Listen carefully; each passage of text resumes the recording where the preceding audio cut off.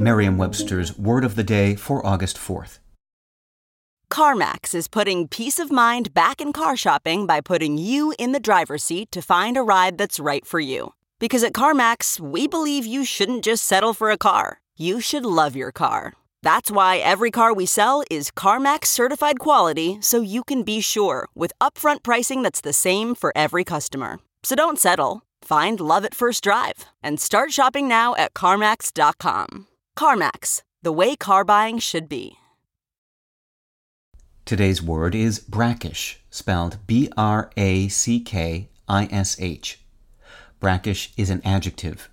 It's typically used to mean somewhat salty, and most often describes water or bodies of water, such as rivers, lakes, and estuaries. Here's the word used in a sentence from the Boston Review by Marissa Grunes.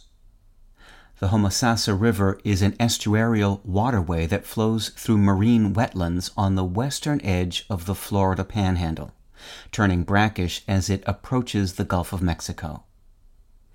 When the word brackish first appeared in English in the 1500s, it simply meant salty, as did its Dutch parent, the word brack.